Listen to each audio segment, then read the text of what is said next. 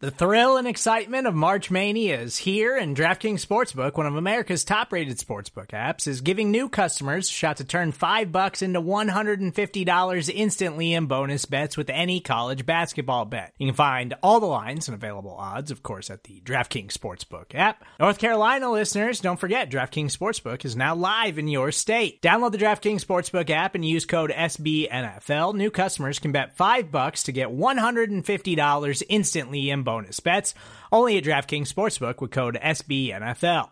The crown is yours. Gambling problem? Call 1-800-GAMBLER, or in West Virginia, visit www.1800gambler.net. In New York, call 877-8-HOPE-NY or text HOPE-NY. In Connecticut, help is available for problem gambling. Call 888-789-7777 or visit ccpg.org. Please play responsibly on behalf of Boot Hill Casino and Resort. 21 plus, age varies by jurisdiction. Void in Ontario. Bonus bets expire 168 hours after issuance.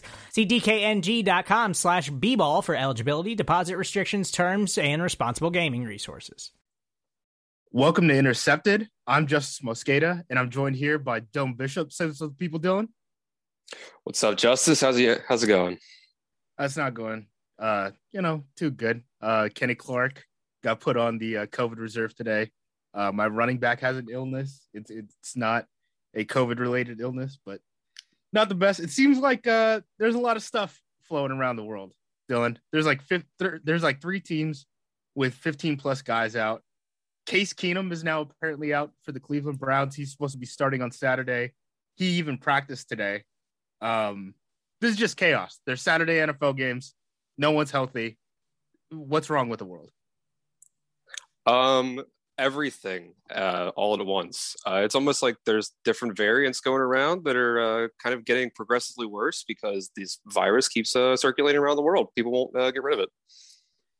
Yeah, and the NFL recently, they just today worked a deal with the union where the protocols are now changed, right? It used to be if you're unvaccinated, there's still that 10-day period where you then have to test negative and then go through like the off-field workouts. Like they basically check your heart and stuff like that. And then you return to the field. The way that it used to work for the vaccinated players was you had to get 2 negative tests more than 24 hours apart, be asymptomatic, and then you could return to the field. Now it's like immediate. So if you get a positive test and then, you test 2 hours later and it's negative and you're asymptomatic, you can just return to the field. And I think a lot of that is, I don't know how to say, still pronounce it. Omicron? Is that how you say it? Omicron, I guess. I don't know. Optimus Prime, Megatron, Oprah, Omarosa. I don't know what we got going on. I'm bad at reading in general. So, and speaking typically, which is why I host this podcast. But yeah, I guess a lot of it has to do with that strain and it being, I guess, more contagious, but also like less serious at the same time. I don't know. I'm not an epidemiologist. All I know is the NFL is kind of changing the rules a little bit, and it's going to get vaccinated players who are infected with the virus returned to the field faster if they test negative. But let's talk about Dylan Bishop. Dylan Bishop is my good buddy. We've been friends for probably like a decade at this point. You're At least half of one. You're a wrestling aficionado. You're way more into wrestling, which is surprising because I've actually met like half of the dudes who like work for like WWE.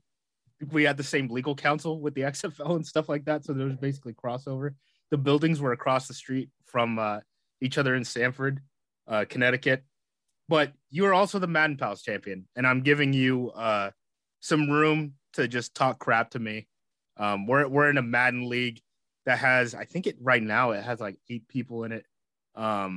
Typically, like we've had it up to like 20, and somehow I go undefeated against everyone else other than Dylan, who steals my crap and then beats me over the head with it. So here's your moment to shine, Dylan. Give it to me. Yeah, I mean, listen, styles make fights, and your style just is a worse version of mine, is what all it comes down to. Listen, you're 0-5 against me. You've got 0 rings. You just can't beat me. It's not going to happen. Listen, you had like a, 17, 18-point lead against me in the last Super Bowl, and then you blew it. You choked. You're Mickey Mouse skater. You go up against these these Mickey Mouse schedules. You just can't get it done. You know what it is? And I draft better players, I develop better players than you, and then I run your stuff better than you do. You do run my stuff, and sometimes it is better than me. That's the worst part of this league. And this league is now going into like year 3, right? You usually play like 2 franchises each version of Madden. The worst part is my stuff gets assimilated into the rest of the league and then makes you guys better play. I'm like the Chip Kelly of the Madden Pals League. It's great. Yeah, we got John Shipley has really started improving. John, who I woke up last night at like 2:00 in the morning Eastern time because he covers the Jaguars, and I was like, "Hey, buddy, it's time to wake up. You got a job to do." Urban Meyer got canned. Yeah, like John drafted in our fantasy draft Anthony Schwartz with his 98 speed or whatever he has, just out of spite so that you couldn't get him. And now he's one of his best players and on his team, and he's really helping John take a foothold in the AFC. Maybe he'll knock you off in the playoffs. This is how nerdy this Madden Pals League is. Before we move on and get to the Ravens Packers game that we want to get to, there are multiple people now in this league who during the fantasy draft use an outside client to basically build it and draft off of it. And it's starting to be like people drafting players, like you said, like John drafting players just because he knows I want fast receivers.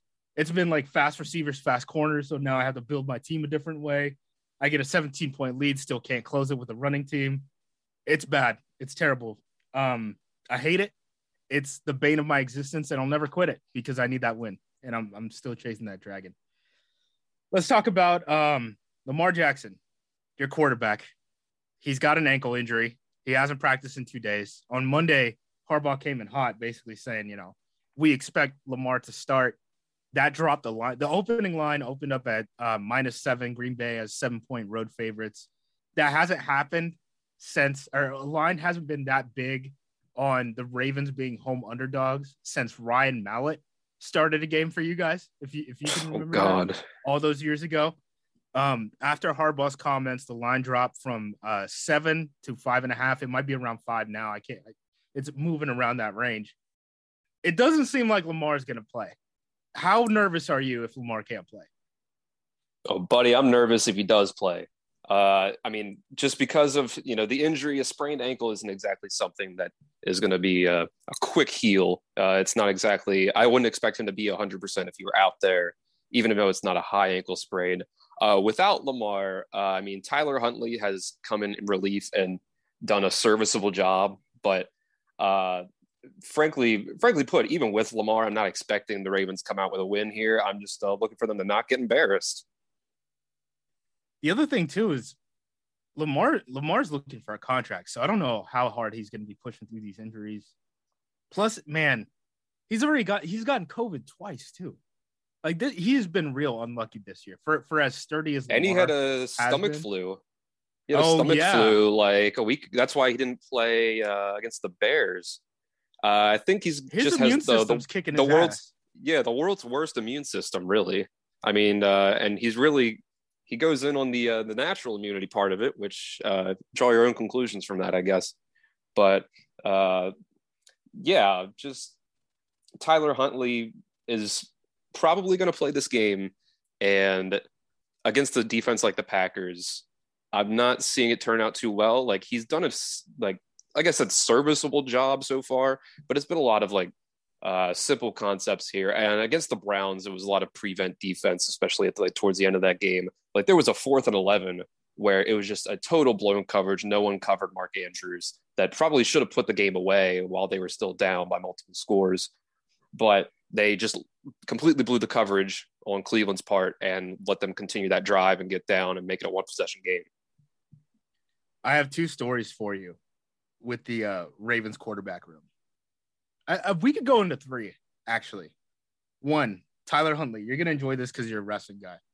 I think I've told you this story before. Tyler Huntley was not invited to the combine, right? This was when I was working with the XFL. We had heard, Boss Man comes down and Vince McMahon says, "Hey, how can we get on the ticker during the NFL Combine. So me and Eric Galco come up with this scheme, and we're like, we should sign the best quarterback who isn't invited to the Combine to an XFL contract. Ends up being Tyler Huntley. We end up going back and forth for a while. Bossman says he wants something on the ticker. This would get us on the ticker. And then, stuff doesn't end up breaking right. We realize it's kind of too late into the cycle, too late into the season.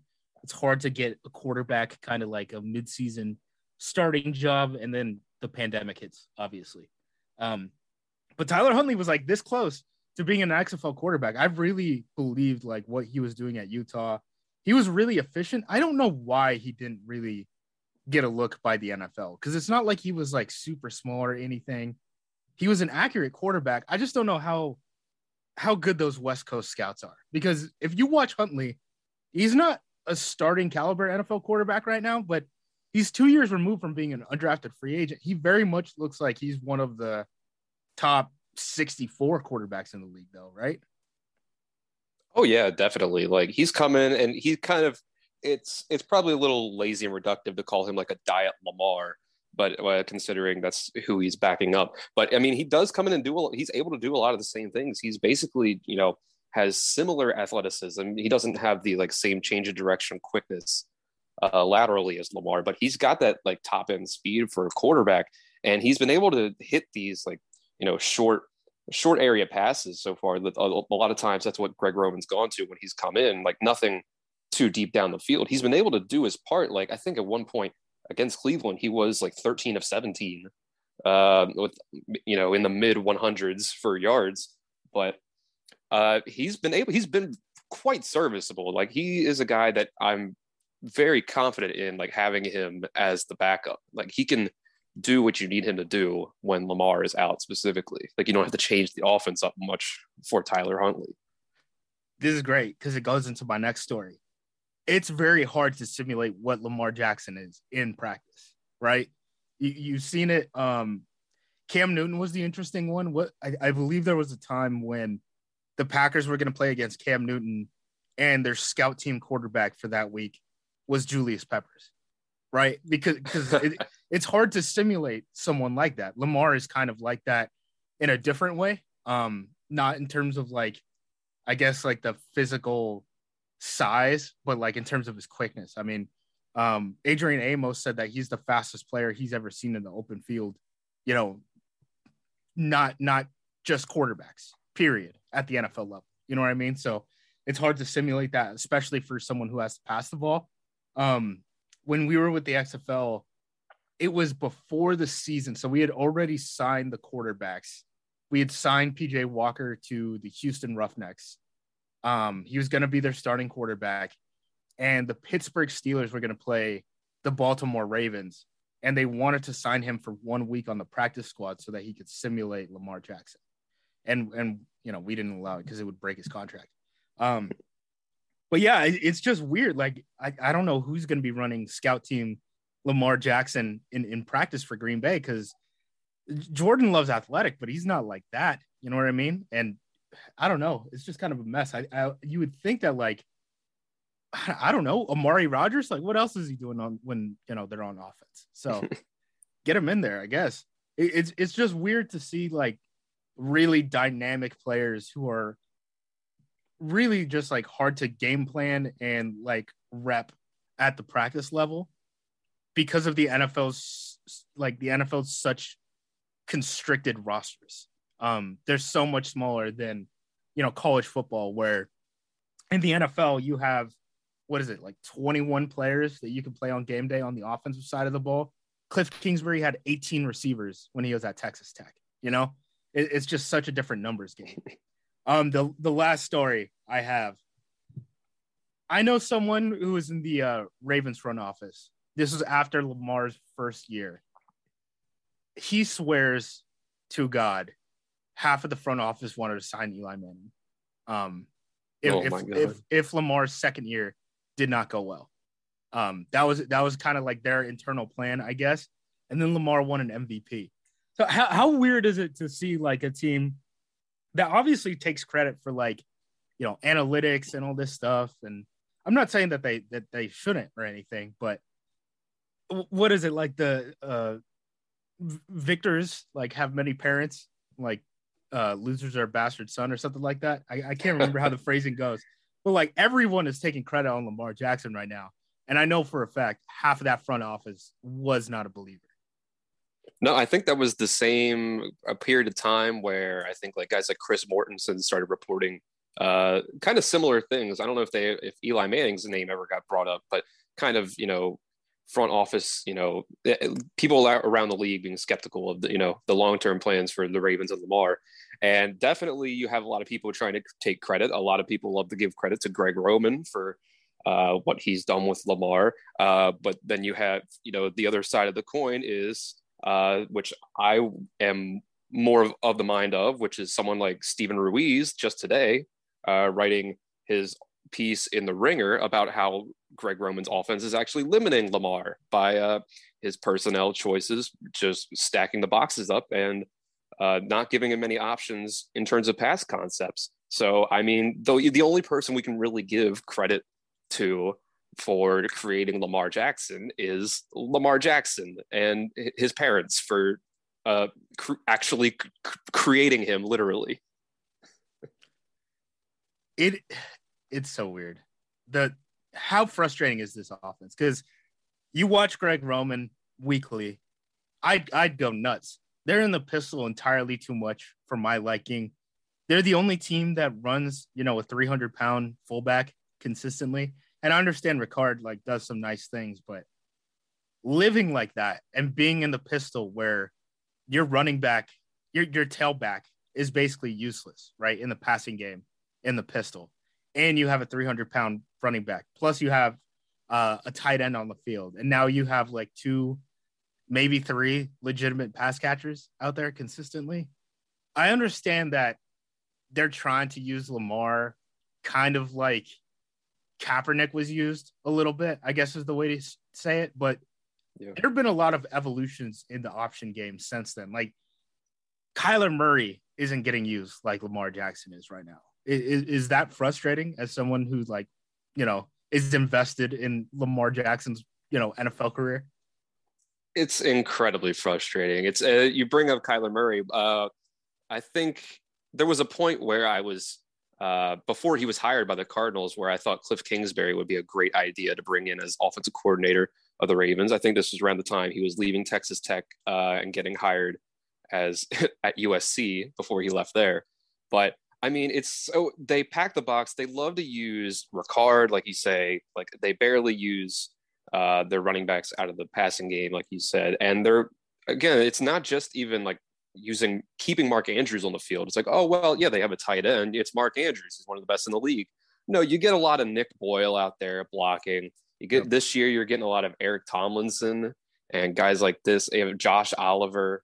And it's guys that they're in there as extra blockers that Greg Roman is really focused on getting this running attack, which it's not working the same way without Marshall Yanda, without Ronnie Stanley, without Orlando Brown, and without Nick Boyle's been injured a lot of the year. And then you go into you're without Gus Edwards and J.K. Dobbins. It's funny, actually, last year when Nick Boyle got injured, they didn't have these extra tight ends that they had all throughout, the preseason training camp, like Oliver and Tomlinson. And they went and they shifted to a more spread out, kind of spread run attack, getting J.K. Dobbins out, kind of more horizontally. And he was able to use his speed and quickness and get out. And the running game and the team as a whole on offense started to really thrive through that period towards the back half of last year going into the playoffs.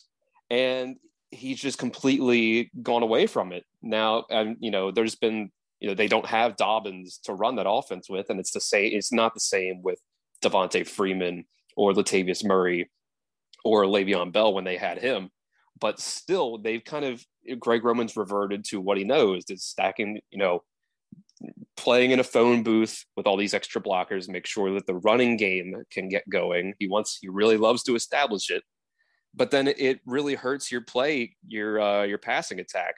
He has all these really simple reductive concepts that don't make sense. The routes don't seem to line up. A lot of times guys just seem like They are, out there just they're like, go out there and find some space out there, like Hollywood Brown or Sammy Watkins, just like find an opening. Your route is go get open. You're like 10 yards down the field, 5 yards down the field. And there's just the passing offense at its core is rotten. The other thing too is it's not like they're not investing in wide receivers. Green Bay Packers fans, close your ears real quick, cover your ears. So we're just going to talk about wide receiver investments. But 2019, they drafted Marquise Brown, Hollywood Brown. In the first round, they drafted Miles Boykins. In the third, 2020, they drafted Devin Duvernay. In the third, 2021, Rashad Bateman in the first, Tylan Wallace in the fourth. And then they signed Sammy Watkins as a free agent too. So you have like 6 wide receivers on the roster who, in theory, are being paid to produce. And only 2 of them are getting on the field at a time. It's not like these investments haven't worked out the way they wanted to. Like Hollywood Brown has his drops still, but he's had his struggles over the last couple of years. But this year, Hollywood Brown has been good. He has found his speed again. He's been making plays after the catch. Rashad Bateman already looks like he's living up to expectations. He is really good. Like especially last week, a couple of the catches he was making. And Devin Duvernay, I think they should even be using him more than they do also.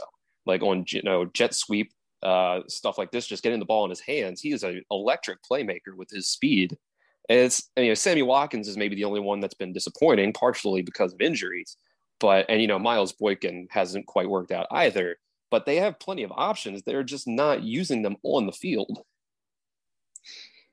Let's talk about this offense just in general. So Nick Boyle did not practice today, was limited yesterday. We're recording this on a Thursday. He has a knee injury. Hollywood Brown has an illness, did not practice today, but practiced the day before. Lamar Jackson has not practiced with that ankle injury. Patrick McCarry, who I believe is coming off of the bench, is that correct? Has a hand injury, and he's limited. Tyree Phillips, their swing guard tackle, has an illness, has not been practicing. Ben Powers, their third-round pick offensive lineman, has a foot injury, has not been practicing. Patrick Ricard has a back and knee, did not practice the last 2 days. Alejandro Villanueva, I think he was forced into the starting lineup when Ronnie Stanley went down, has a knee injury, is not practicing. So he went from right tackle to left tackle when Stanley got hurt, and McCarry came in at right tackle. At least McCarry isn't snapping anymore, is my only thought. Those rocket ball, I have never seen a worse center depth chart than last year's Ravens, where they had 2 guys at center who could not snap. That was amazing. That was rough. There was a time, what was it? It was the second Pouncey. I can't remember which Pouncey it was. There was one Pouncey. He was at center for Florida. He got drafted, went to the league, and then the other Pouncey moved to center the next year. That's the only other time at the University of Florida, and he was just, rocket snapping the entire year. That's the only time I've seen any center long-term situation like be that bad, as bad as the Ravens. So this offense is banged up. Like, is there any hope? Yeah, is there any hope? Is this line too low? So I say 7 points is what it'll probably creep back up to if Lamar for sure is out. If Lamar is like a game time decision, it'll probably still hang around like 5.5 until game time. Would you take the Packers in that situation then, based off of how we're talking about this offense? Yeah, man. Like a one touchdown loss with Tyler Huntley, especially, would be very promising in my mind. Like very optimistic, because like you mentioned, it's not just Greg Roman's like passing offense, and even if you have your backup quarterback in there, even with Lamar, it'll be rough. It's this offensive line is absolutely nothing compared to what it was 2 years ago. Like we mentioned, Ronnie Stanley went out. Alejandro Villanueva had to go from right tackle to left tackle, and they had to bring in Patrick McCarry, who was a center. They moved him out to right tackle. He was a tackle in college, though. He played left tackle. Then McCarry has gone down with an injury. So now they're playing Tyree Phillip, who was the right guard last year as a rookie. Now he's moved out to right illness. Yes. So he went from playing right guard next to Orlando Brown to now being the third string right tackle. And Ben Powers at left guard, who they've kind of tried to get Ben Cleveland, the rookie, in a little bit. Ben Powers has not been good. Villanueva has not been good. Kevin Zeitler and Bradley Bozeman at right guard and center at least have been playing well.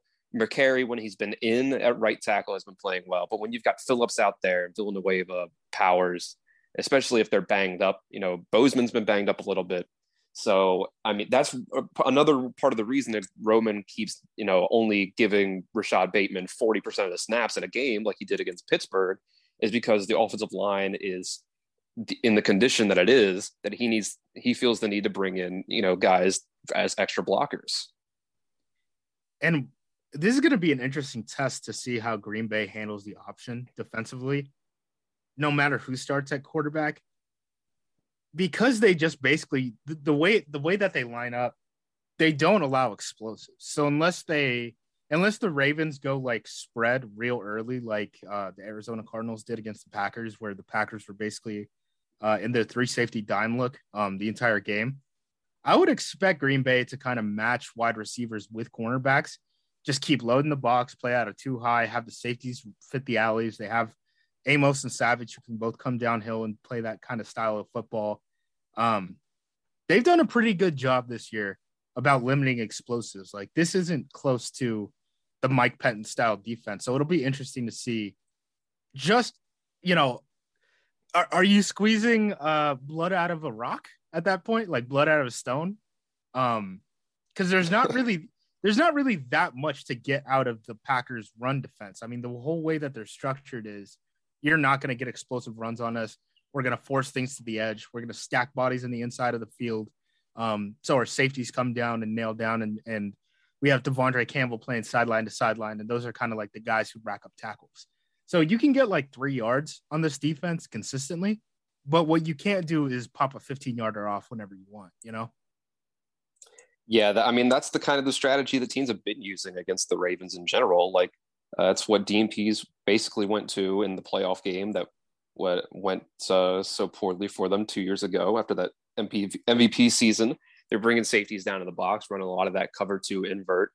And, I mean, with Tyler Huntley, not only just, are you going to have less explosive runs probably, but you're also not going to get as much in the pass game either.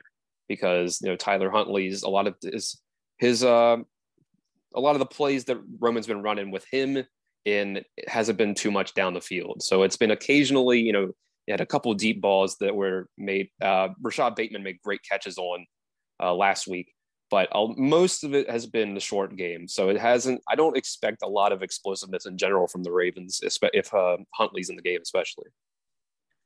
It sounds like, the Ravens might run the ball, but like not even to move the field. Just like, hey, let's let Aaron Rodgers have fewer possessions. How about we don't have to score 40 points to tie this ball game or something? Oh, yeah, for sure. Let's take a break real quick, and then we'll talk about the defense. Another day is here, and you're ready for it. What to wear? Check. Breakfast, lunch, and dinner? Check. Planning for what's next and how to save for it? That's where Bank of America can help. For your financial to-dos, Bank of America has experts ready to help get you closer to your goals. Get started at one of our local financial centers or 24/7 in our mobile banking app. Find a location near you at bankofamerica.com/talktous. What would you like the power to do? Mobile banking requires downloading the app and is only available for select devices. Message and data rates may apply. Bank of America N.A., member FDIC. And we're back. So relatively, the defense is kind of healthier, at least on like the injury report, than the offense. Calais Campbell's the big one. He didn't practice the first 2 days of this week with a thigh injury. What I will say, Chuck Clark just went on the COVID reserve. He's their starting safety. He was the last preferred starter left in the Ravens secondary. So the Packers are essentially playing a completely backup secondary. This is also not looking good for the Baltimore Ravens, Dylan. Not great, Bob. It's Anthony Averett is your number 1 corner now. Chris Westry is your number 2 outside. You still have Tavon Young as your nickel corner, who has been the starter at that spot the whole year. But again, Deshaun Elliott, he's done for the year. Chuck Clark is on the COVID list. Marlon Humphrey just tore his pectoral muscle last week. Marcus Peters tore his ACL before the season. It's rough out there. And I'm not looking forward to the Anthony Averett, Davante Adams matchup this week. Because, listen, there's been talk of like a lot of people have been giving Anthony Averett credit for how he's played this year. And I haven't really seen it, honestly. Like, he gets targeted a lot.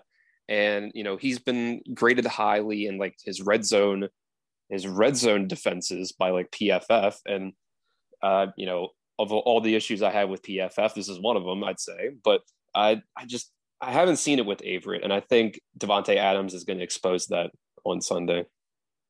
Averett's definitely an NFL player. He's going to bounce around in the league for a long time, but I wouldn't say he's a below average starter in my opinion. Chris Westry too, missed Wednesday's practice with a knee injury and was limited on Thursday, so he's probably not even going to be full strength. They're going to get eaten, Dylan. They're going to get eaten by Davante. Davante is going to see them and see lunch. One thing Mercedes Lewis said today, he said it's a 2 chin strap game. You know, the assumption being, you know, the Ravens, they've always been this hard-nosed defense. They're going to hit you. They're going to make it tough on you. But at some point, I just wonder if they have the horses. You know, like when Tua comes in and Tua off the bench injured on a Thursday night game, can come in and just rip you guys down the field. And Tua's not that type of a quarterback. And now you're going against Aaron Rodgers with Davante Adams, with the speed of MVS, with the strength of Alan Lazard. That's a tough matchup to me. I think that's where the game is won, in my opinion.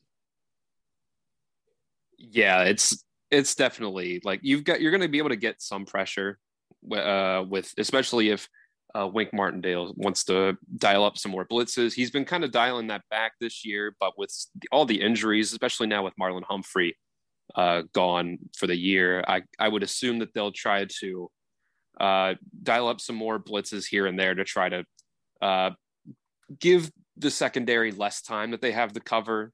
Against a team like the Packers, I'm not sure how that's going to work out. But in general, yeah, it's going to be a big day for anyone who has Davante Adams on their fantasy team. Should be noted, Aaron Jones missed practice on Thursday due to an illness. I know we brought that up in the beginning of the podcast, but worth noting again as we talk about the offensive versus Ravens defense matchup. Dominic Dafty has not practiced, though it was reported on Wednesday that he was practicing like in the media open session. Which seems a little weird. Rodgers hasn't practiced. Equanimeous St. Brown, the wide receiver, is going to be he's in concussion protocol. He's still not practicing. And then Billy Turner seems like he's working out a little, but he's not practicing. That's the Packers right tackle. So like Dennis Kelly came in last week for Billy Turner. He got reps at right tackle. It seems like their backup situation this week is going to be Ben Braden for all those following at home. With Josh Nijman at left tackle, and this Bakhtiari, for whatever reason, can get real ramped up real quick in the next couple of days. I think their offense is fine despite, you know, the injuries. I think this is one where if the Ravens want to run the ball and make it a short game, how about let's make it a short game and let's get out of this game quick. I think that's the one saving grace for the Ravens kind of covering this week. Yeah, I mean, the Ravens' run defense has been playing pretty well this year, especially lately. Like Patrick Queen was off to a pretty rough start to start the year, but after like about the first quarter of the season, he's been able to pick it up. When they brought back Josh Bynes, he really seemed to kind of stabilize the linebacking core, and really from there they've been playing the run pretty well. And you know, once they've gotten healthy, they've been relatively healthy up front with Campbell and Brandon Williams and Justin Madubuike, who's been having a pretty good year, I believe his second year. And I mean, Odafe Owe and Justin Houston can play the run relatively well. Owe, of course, is like just this freakish athlete that can cover so much ground that he really helps things out in the run game. Do you think it's okay? So I think this is funny. So Owe was a guy I did the front seven write-ups for Bleacher Report during draft season. So I watched all those guys. I think I watched all but like 5 guys who were drafted for like defensive front seven. So that's like linebackers, defensive ends, defensive tackles. Owe was a guy I was a little lower on just because he wasn't developed, period. Like I understand why you would take him in the first round. I personally probably wouldn't have done it. At least not without like getting to know the guy. I think a lot with the developmental guys, like how they're wired, I think decides a lot of that. So it's kind of tough to kind of evaluate those guys from afar. Owe had 2 co-defensive coordinators in college. Neither of them developed him. Neither of them had Micah Parsons playing the right position. And they have since both gotten head coaching jobs at the college football level. That seems weird, right? Like there's bad process there somewhere. I mean, this is a story of football. Coaches in general is failing upwards. So not surprising. Yeah, it just doesn't make sense to me. So outside of Owe, you know, he's just a freak athlete. Like if you hold on to the ball long enough, he's going to come zooming around the corner at some point and just clock you. Obviously, Brandon Williams has been a great nose tackle for years. Calais Campbell, I mean, if Calais isn't a Pro Bowl, or if he isn't a Hall of Famer, he's pretty damn close, especially in this era where we're seeing, you know, interior defensive linemen like outside of like Donald and like Kenny Clark and I guess like Grady Jarrett. Like there's just not that many penetrating defensive tackles who are like putting up big stats. Who else is getting after the passer? Is like, do the edges really have that much in them? Like how much juice does Justin Houston still have in the tank?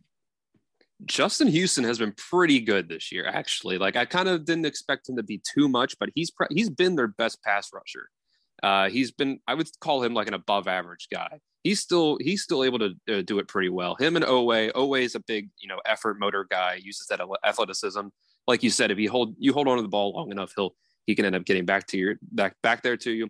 Tyus Bowser has also been pretty good for them. He also plays really well in coverage. Like I think, yeah, that's always been the thing with him. That he was so weird at Houston because they were kind of in the. I can't remember who the defensive coordinator was, but it was one of the guys who started the tight front, which is basically like we're just gonna have a 4-man box and like our 3-4 outside linebackers are also going to play the slot. So like Tyus Bowser really didn't get that many opportunities to rush the passer at Houston in the AAC. He was playing in the slot all the time. He was kind of like if you liked Deion Jordan when he was coming out at Oregon, this was your second shot at getting Deion Jordan, but like at a much cheaper price, if that makes any sense. Yeah, and they signed Bowser to, I think this past offseason, to a 3 or 4 year contract at only like maybe $5 million a year. That's a really good bargain for them because he's not a guy who's going to play every down and be this great pass rusher, but the way he plays in coverage and he can rush the passer well enough to where, I mean, he's well worth putting out there on the field. So he's been a great investment for them. All right, let's get your game prediction. I guess we already touched on it. You're taking the Packers here on the point spread. Right now it's at 5. Yeah, -5, definitely. I have to think that the Packers can cover that with or without Lamar, if I had to honestly say. I agree. The one big thing about the bets now is like you almost have to like place them at game time because of all the COVID, man. I mean, there's 3 teams that have 15 guys out and guys are dropping like flies every day. I mean, yeah, and honestly, I'm surprised that the Ravens haven't had more so far. It's just Chuck Clark today. I mean, more might be coming. I think there was another practice squad guy or something that ended up on the list like a day or two ago. But considering that they're coming off of playing the Browns, who apparently just spent the last week all spitting in each other's mouths, it seems like that. I mean, I'm surprised it's only Chuck Clark so far, really. And we'll see what happens for the rest of the week. Go ahead and plug all your stuff. Plug Highly Disputed. Yeah, so you can follow me on Twitter at Villain Bishop. You can follow my podcast that I do at my college campus radio station, Highly Disputed. You can follow that at Disputed Highly. If you're interested in our takes on the NFL, college football, NBA, And then we heavily focus also on our local school, who is going to have the D2 Player of the Year this year, Tyson Bagent, perhaps a future XFL player in the Rocks XFL, if nothing more at least. Well, you can spell something cooking. Yes. You also got to cover, what was it, back-to-back Hail Mary wins in a playoff game for Shepherd. Oh, something man. got put on that was on like Sports Center and all sorts of stuff.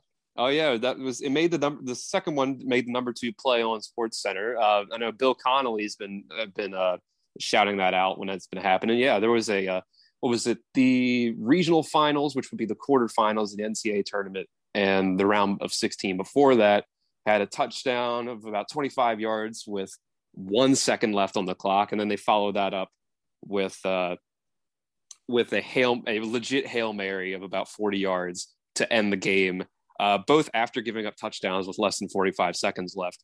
So, I mean, the dude's a stud. Tyson Bagent from Martinsburg High School in West Virginia that's won at least 8 of the last 10 state championships here.